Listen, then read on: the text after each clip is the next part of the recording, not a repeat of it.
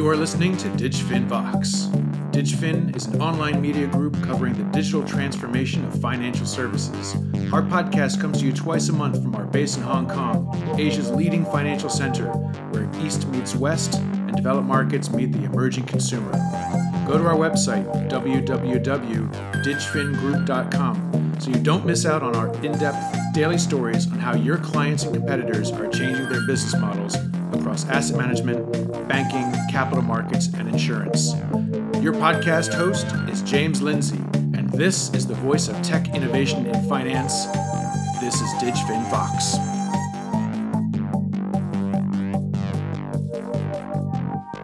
This week we're speaking to Dave Chapman, the Executive Director at BC Group and pioneer in Asia's crypto space. Dave tells James the story of how he discovered blockchain in 2012, leaving traditional finance and launching the first cryptocurrency exchange in Hong Kong, as well as leading OSL, one of the world's most successful digital asset brokerages. We discuss the future of digital assets and how they're innovating and transforming traditional finance. But before we kick off the show, we are offering podcast listeners a 15% discount. Use the code PODCAST, that's podcast, on our site now to access our in-depth research on fintech use cases, receive our daily news stories, and attend our exclusive events. Welcome back to DigFin Vox. This is James from DigFin, and I have the pleasure of our guest this time around is Dave Chapman, Executive Director at BC Group. Dave and his co-founders of this group, Ken Lo and Hugh Madden, have been pioneers in Hong Kong's crypto space.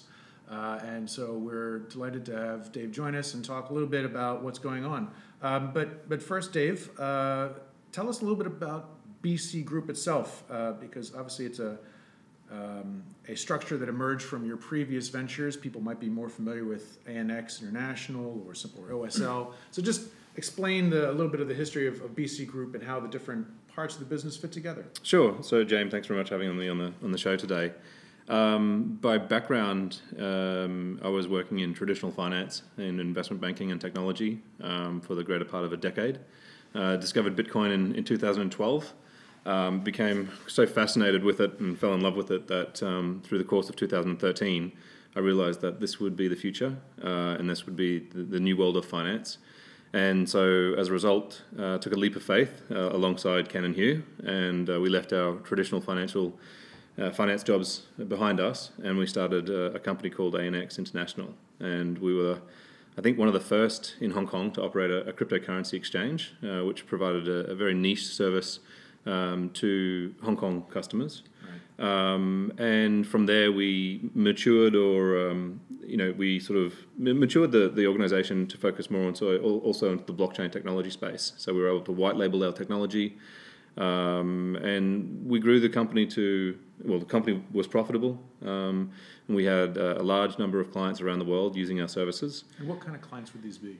So for the cryptocurrency exchange business, it focused on retail predominantly around the world, and on the white label business, we would focus on a number of popular use cases, anywhere from other people that wanted to operate cryptocurrency exchanges but didn't have the technology to do it, all the way through to, for example, one very popular use case was loyalty platforms. People that wanted to issue their own token or their own point, and coincidentally, it just so happened to be on a blockchain, so it was great for transparency.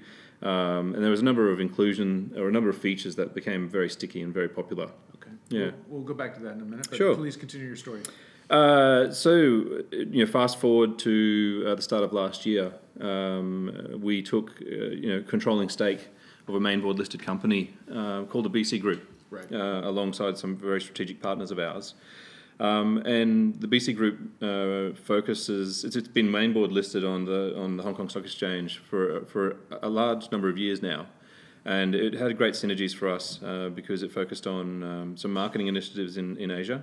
We already had a business that focused on marketing initiatives in the same regions, so there was definitely synergies there. And we explained in intimate detail how we would leverage the last 5 years of our experience in the digital asset and blockchain space to create new businesses within this entity. And as a result, we've now, private businesses have been aside and completely separate from the BC Group. Okay. But for the last year now, we've been creating new businesses within the BC Group that focus on the digital asset space and the blockchain space. And why don't you give me one or two examples of that? Sure. The most prominent example we have of a business inside the BC Group would be OSL. So OSL today is Asia's largest and most prominent digital asset brokerage firm. So we facilitate very large buy and sell transactions for the institutional side of crypto. So our counterparts would include funds, family offices, private banks, corporates, ultra high net worth individuals, and we're really becoming the prime broker of the digital asset space. We're moving not only are we facilitating the OTC initiatives, we're also moving into options, repo with lending products, derivatives, synthetics, etc. Really, delivering the services and the features that the institutional clients need to enter this space, and furthermore, the services that the institutional clients have been used to and have been utilizing and have been leveraging for the better part. Classic world, Exactly, and that's what we're hearing when we speak to our clients today. We've moved on from an era when back when I left HSBC to start moving into the digital asset space. The move was very surprising from a lot of my colleagues, and we've moved from an era where Bitcoin and digital assets was seen as a fad. By a lot of people, it was seen as a Ponzi. A lot of people thought that this wouldn't survive. And throughout the last 6 years, we've actually seen that view and that stance on digital assets has gone complete 180. People have now acknowledged that this asset class is here to stay. And I'll be honest and say some traditional financial institutions don't like what it represents. Right. But the reality is they've acknowledged the fact that it's here to stay. It's not going away, and whether they like what it represents or not, the traditional or the view right now is, okay, well, if it's not going away, how do I make money?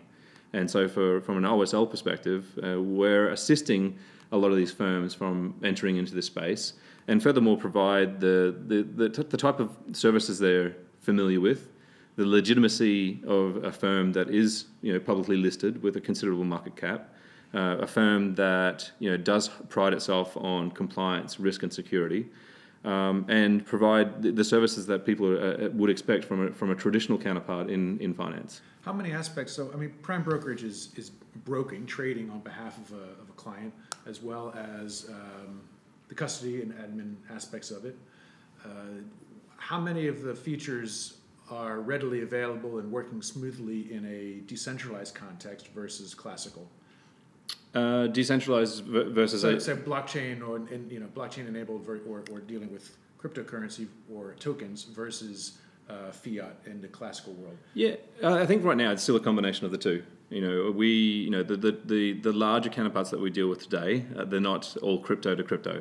They're still sending US dollar wires to us. They're sending $20 to $50 million wires a day to buy crypto, and it's interesting how crypto is actually innovating traditional finance. With respect to a lot of the traditional financial institutions we speak to, T+3 settlement is what they're used to, and when you say to them that we can settle within minutes, right, it actually scares them a lot. And so there's an education process there. But with respect to my earlier comment around traditional finance, crypto innovating the traditional finance, it's if you look at some of the banking infrastructure today, they are leaning and gearing themselves towards instant settlement. And so some of our banking partners actually provide a service which does yield almost near-time settlement for USD. So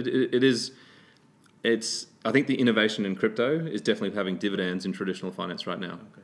And would that example extend to like payments areas? The whole SWIFT versus Ripple sort of debates that we see. Yeah. Or banks introducing their own settlement coins. Yeah. So specifically, obviously, the news of the hour is JP Morgan introducing a private blockchain functionality that they claim will provide faster and more efficient settlement. The argument of this newly launched, or is it just a PR exercise? Is it a private blockchain? Is it just a database entry? Is it something that we're going to get a lot of PR out of? And who will also use it? Is Bank of America or Goldman or Morgan Stanley going to use a JP Morgan coin for anything? Yeah, it's a really good question. I think it's really early days. I think the white elephant in the room is that Jamie Dimon was the man of the hour in 2017, yes, saying that Bitcoin was a fraud. Yeah. In 2018, he said that he made a mistake in calling it a fraud, and then moved fast forward to now, and all of a sudden we've got JPM coin. It's I think one of the things that I've witnessed in this journey is that shareholders want to make sure that the entities they've invested in have a strategy around blockchain and around digital assets. So whether this is a PR exercise, I'm definitely not saying that it is. I think it's innovative. I think it's too early to tell whether or not this will actually have some real substance to it. Yeah. I think overall, though, it still adds credibility to the whole blockchain digital asset movement. Yeah, I mean, it's interesting. We've seen a lot of projects that still have been ongoing, and in the gloom of the bust last year, it would have been easy to dismiss the whole thing. And yet, at the institutional level, there still seems to be activity by serious people. Yeah, 2018 was pretty fascinating. In 2018, we were looking or gearing towards an asset class that was almost at $1 trillion. So in traditional finance, that's still not a massive asset class, but it's meaningful. And then we saw this 85-90% correction, where the asset class today is only now $120 billion, a very tiny asset class in the grand scheme of things. We saw Bitcoin that was heading towards $20,000 is now today trading at $3,600. We saw some other fascinating events with this hyperbolic explosion of ICOs, these initial coin offerings or these token sales, which they've probably got a fairly due rap in terms of some of the ways that they were being exploited. Sure. It really was Kickstarter on steroids. There was, but regardless of whether you say ICOs were good for the environment, for the industry or not, the reality is that there was no faster way to raise capital during this period than to do an ICO. It completely disrupted venture capital model. Right. And we saw an enormous amount of interest, or we saw, it disrupted VCs so much that they actually started creating their own crypto funds, yes, in funds of funds into these ICO projects. And then obviously, we can't talk about the hyperbolic explosion of ICOs without also talking about the fact that everyone got so drunk, not really understanding what it is that they were investing in. And then, ultimately we had this hangover where people woke up to no one really knew what they were investing in, and that's where we're at today. But from an institutional investor point of view, let's say a hedge fund or family office is looking to do something in this space. If I look at, pick your chart of a bubble, Japan 1989, yep, silver 10 years before that, it's always this massive spike, comes back down, and it never gets anywhere near those highs again. Now, so I've heard you can pitch the story about crypto having this $100,000 whatever price of gold, yada yada, but given that decline, and yet a lot of the innovation that we're looking at now, we mentioned the JP Morgan coin and things like that, and some of the other projects that I'm sure you guys are helping companies with. Is this space a space for creating infrastructure and for creating projects that will have a secondary relationship to finance, or is it still a speculative investment play by itself? Sure. So very good question, and I think you talked about comparing it to other bubbles and so on. Yeah. The bubble that I would compare this to is the internet. We saw the .com bubble go through with the likes of pets.com, right, having this crazy valuation because they had a website. And we know how that ended, but it also did give rise to powerhouses like Google and like Amazon and so on. Right. And we also have to, if we want to look at the charts, this isn't this first time we've seen such an enormous correction in the likes of crypto. Okay, if we just take Bitcoin alone, in the 6 years that I've been involved in this space, this is probably the fifth or sixth time that I've seen such an enormous correction. But what is interesting in the correction that we're going through now is that this is the only time where I've seen an enormous amount of investment still come in around the infrastructure. Okay, in the previous corrections, everyone sits on the sidelines. It's like, I don't know if this is it really going to play out? Maybe it is just a fad. Maybe this is just, it isn't going to work. This is the only major correction that I've seen in the 6 years of being in this business where there's still an enormous amount of investment pouring in from the sides. Yeah. So last year, end of 2017, we saw CME announce Bitcoin futures, okay, and admittedly they're not physically settled, but Morgan Stanley and Goldman Sachs are clearing those. Right. Last year we saw the Intercontinental Exchange, the owner of the NYSE, with their $200 million investment into an institutional exchange backed. We're seeing Fidelity enter the space. This week we saw some pension funds put down back a $40 million worth of capital into the crypto. I mean, it comes back to what I've sort of said at the start of this interview, is that this asset class finally it has been acknowledged that it's not going away, and there's no better reinforcement than what's happening in the regulatory space. Okay, back in 2013 when I entered, the regulators around the world were like, this isn't money, it's not a security, we don't want to regulate it. And we saw some other regulators take the stance of saying, we're going to ban it. Right. And that's like trying to ban the internet. Okay? It can't be done. So it was a pretty premature stance to something that probably was greatly misunderstood.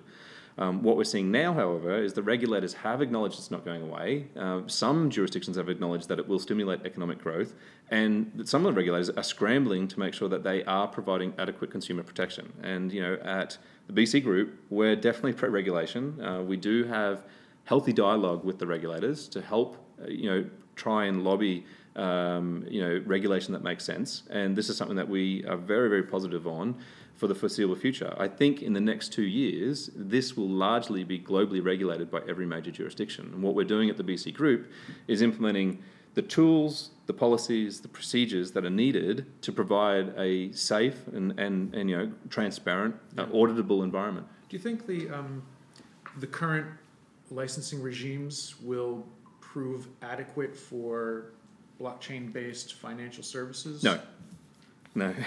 Because we keep hearing, so what kind of license, in Hong Kong context, is it, can I get a type 7 if I want to be an exchange? Well, no. Can I get a type 1 if I want to deal? No. Yeah. So where is it going to, so how do you see this playing out? Will we need major legislative efforts, which is going to be quite difficult, right? Yeah, I mean, the current regulation is not fit for purpose. And, technology moves faster than any type of regulation you can wrap around it. And we saw that with the internet and all the different areas of commerce and entertainment in our daily lives that were disrupted through such a powerful shift that we now, have high-speed internet 24 hours a day in our pockets, and it rules everything in our lives.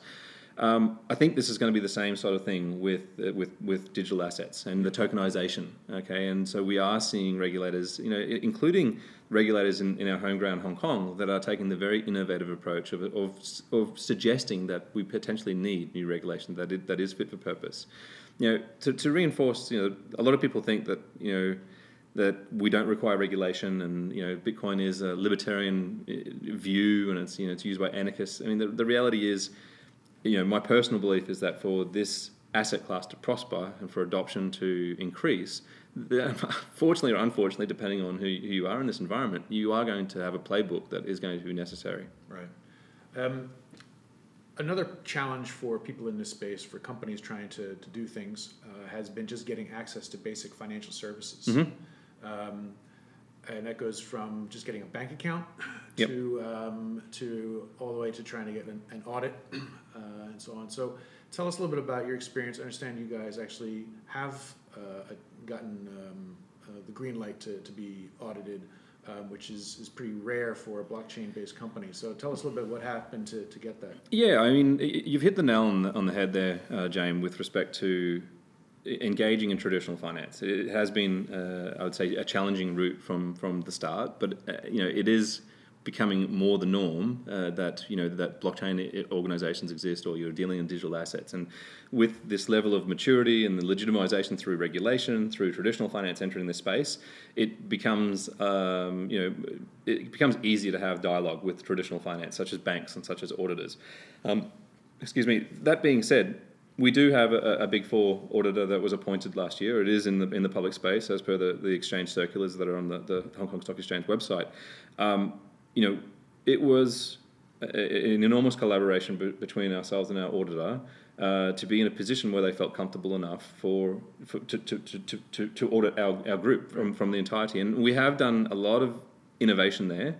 There's probably some things that I'm not allowed to disclose, but being able to, as a result of the things we put in place, the compliance tools, the real-time reconciliation against the blockchain, and having our policies and procedures vetted, it's enabled us to provide a level of maturity not traditionally seen in this asset class. It's even gone as far as us being able to afford insurance on our custody for both our hot and cold wallets, something that's, as far as I'm aware of, no one else has been able to do that in the world. How have you dealt with issues like around understanding, verifying ownership of a token or a coin, understanding who owns what, when and where, and how you value that? Yeah, I mean, a good question again, James. So one, again, it's not easy, and in a lot of these cases, there isn't really a black or white answer. I guess to give you an example of sort of those challenges is, when we accept or receive digital assets into our system, we actually vet them in real time using chain analysis or coin purity tools to understand whether they've been tainted with dark web activities, whether they've been involved in an exchange hacking. And we can immediately, depending on the risk rating that we choose to abide by, we can actually immediately quarantine those coins or those tokens, not to commingle them with the greater pool of funds. So would you then accept like Monero or one of these kind of companies, No. Coins that are pure privacy? No. It's ironic, or it's not ironic, it's funny to think that a lot of people think that Bitcoin and public blockchain protocols are fantastic to launder money. The reality is they're actually the worst things to launder money by, because they're on a public ledger with, for the entirety of their life, that it can be scrutinized by anyone. But specifically around supporting protocols that, where their attributes are geared towards anonymity, it's not something that we choose to do. I can't defend to a regulator or a banking partner as to why we would be transacting in such protocols. Yeah. I want to go back to you. You made the analogy about this is similar to the .com boom. Sure. And you made the point that out of that came companies like Amazon, eBay, and even Pets.com. God bless them. Amazon sells dog food online. They do. Who's emerging from this space now, or what kind of play is going to emerge that will, complete your analogy? Because if you're going to stick to that analogy, then we should already be at the stage where the next giants are forming and becoming, somebody you could stick a bet on. Yeah, I think already those giants are starting to emerge. A lot of people will say, well, why doesn't Goldman Sachs enter this space? They'll just completely rule it. I mean, the reality is you cannot set up an operation like this overnight. It doesn't matter how much money you throw at it. So we may see some joint ventures, we may see some partnerships, we may see some acquisitions from traditional finance to try and break into the space. That being said, I know that a lot of the traditional finance players they are gearing up. We do speak to a number of tier one investment banks, and they are looking at our custody services. They are looking at how we, do block trades with very large counterparts. They are very interested in this space, regardless of what they want to tell publicly. We do know for a fact they are gearing up. But to get back to your question as to who to place the bets on, it's who are the people that have laid the frameworks that are going to be required to survive in a business when it does thrive, when it is globally regulated, when it do need to comply with things that haven't really been built for a lot of the infrastructure today. And I think we will see a considerable amount of players exit this space. We may see some consolidation, but for at the BC Group, we've built everything from the ground up. We've always self-governed right from inception, despite this whole industry being unregulated. But what we've done now is we've built the compliance tools necessary to survive and for furthermore prosper. And so that goes anything from transaction monitoring to coin purity, chain analysis, to market surveillance. These are all the type of features and functionalities that everyone expects in regulated traditional financial markets, but it hasn't entered this wild west, which is very, very quickly maturing. So the people that I'll be placing the bets on are the people that have had the foresight to say, well, we've tried to do it properly even in an unregulated space, and we believe we've done a very good job. Now that it is going to be regulated, who are the people that we're going to bet on in that case? You're talking about in a context of financial services. Yes. How about beyond that, in terms of people working on projects around either other industries or just pure privacy or security or identity? issues. Are we seeing the future winners emerge from these areas as well, or unclear because finance was kind of the first real use case? Bitcoin is money after all. Yeah, I think finance for me is still where it will be at for the foreseeable future. I mean, I will be honest and say that from 2015 through to probably late 2017, blockchain was probably the most overhyped buzzword since big data or cloud computing, and so a lot of people were sort of there was a hammer that we would call blockchain, and then they were trying to find the nails to hit. There was a lot of people that were trying to solve problems that either didn't exist, and by thinking that it was going to be a blockchain, I mean, I'll have to admit and say it was a lot of buzz around it, and I think a lot of people are saying, okay, we've heard about all these real world endless possibilities. Where is the real use cases? And we have seen pilots done with respect to faster settlements and so on. And I think that blockchain definitely has a place to stay in technology. It's just going to take time to mature. Now, with respect to the other fringe use cases that you talked about, do I think blockchain is going to help identity? Yes. Do I think it's going to provide superior logistics and help healthcare and so on? I do. Is it going to happen overnight? No. Right. Yeah. In 2018, we saw an enormous amount of new blockchain protocols that introduced, all claiming to be better, all claiming to be faster, shinier than the original blockchain protocol, which was, of course, Bitcoin. These claims have yet to be proven. In the confusion of all these new protocols that got released last year and then the year before, it's actually helped validate Bitcoin's dominance. It's the original blockchain. It's battle hardened. It's tested. But we also know there's a lot of problems, right? I mean, the electricity usage. Yep. Currently, the value of the coin is below the cost of mining it, and just a lot of the issues that went around it. There's still a lot of skepticism about who's using these things. Sure. So I guess we're still also in a period where people in finance are starting to get it. They want to be on the train of Wall Street 3.0 when it leaves the station. But the use cases beyond that. So I wanted to go back and kind of ask you, kind of just to wrap up the conversation, was when you talk about people investing in this space, you're helping facilitate those trades. Is it still about investing in currencies as units of speculative value? Or are there real use cases that people are looking into because they think it will be the use case itself that generates value for them rather than taking a punt on a currency? Sure. I'll be honest and say there's still a large amount of interest in the speculative nature of cryptocurrency. And I don't think that has changed. I think the general view though is that public blockchains, and whether it be Bitcoin or something else, definitely have a spot to play in finance. And one thing that I'm very passionate about is financial inclusion. 2/3 of the world's population today don't have access to bank accounts or banking facilities.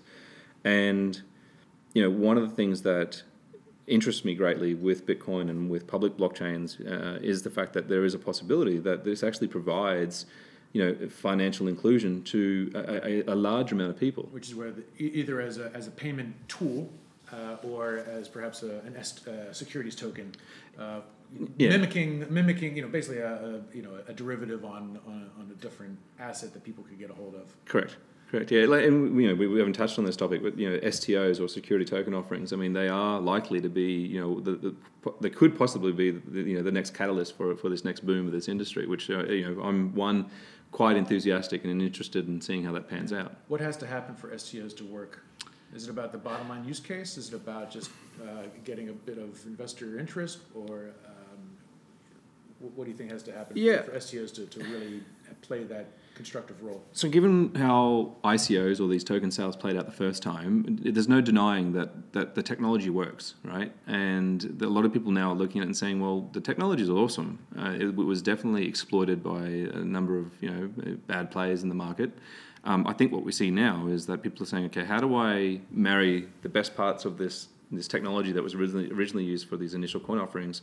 How do I partner that with this new innovative regulation that a lot of jurisdictions are scrambling to own a piece of? Right. I do think that STOs initially they will only be offered to accredited professional investors. There will be a due diligence that's done on the token owners. They will only operate in certain jurisdictions, and we are still waiting on more regulatory clarity as to how they exist because today. The tension there is the democratization of finance, but only for accredited investors. I know it's unfortunate that that's the way it plays out to start with. Now, whether that plays out that way or there's something that I'm not always right, James. I'm more often wrong. But what I can say is that I do believe secured tokens are going to be here to stay. I do think that they'll find new efficiencies in raising capital, whether that be big or small. If someone wants to do an IPO today, it's an enormously complex and costly exercise. And I think being able to raise capital in a more efficient and more effective manner through a security token offering, I think that has enormous amount of gains for the entire economy. Yeah, great. Well, I think we'll leave it there. Dave Chapman, thank you so much for joining us on DigFin Vox. My pleasure. Thank you very much as well. Thank you for listening. I'm James Lindsay, and when I'm not hosting this podcast, I'm the commercial director of DigFin Group. If you enjoyed this podcast, please listen again and share it on social media so your friends can find it too.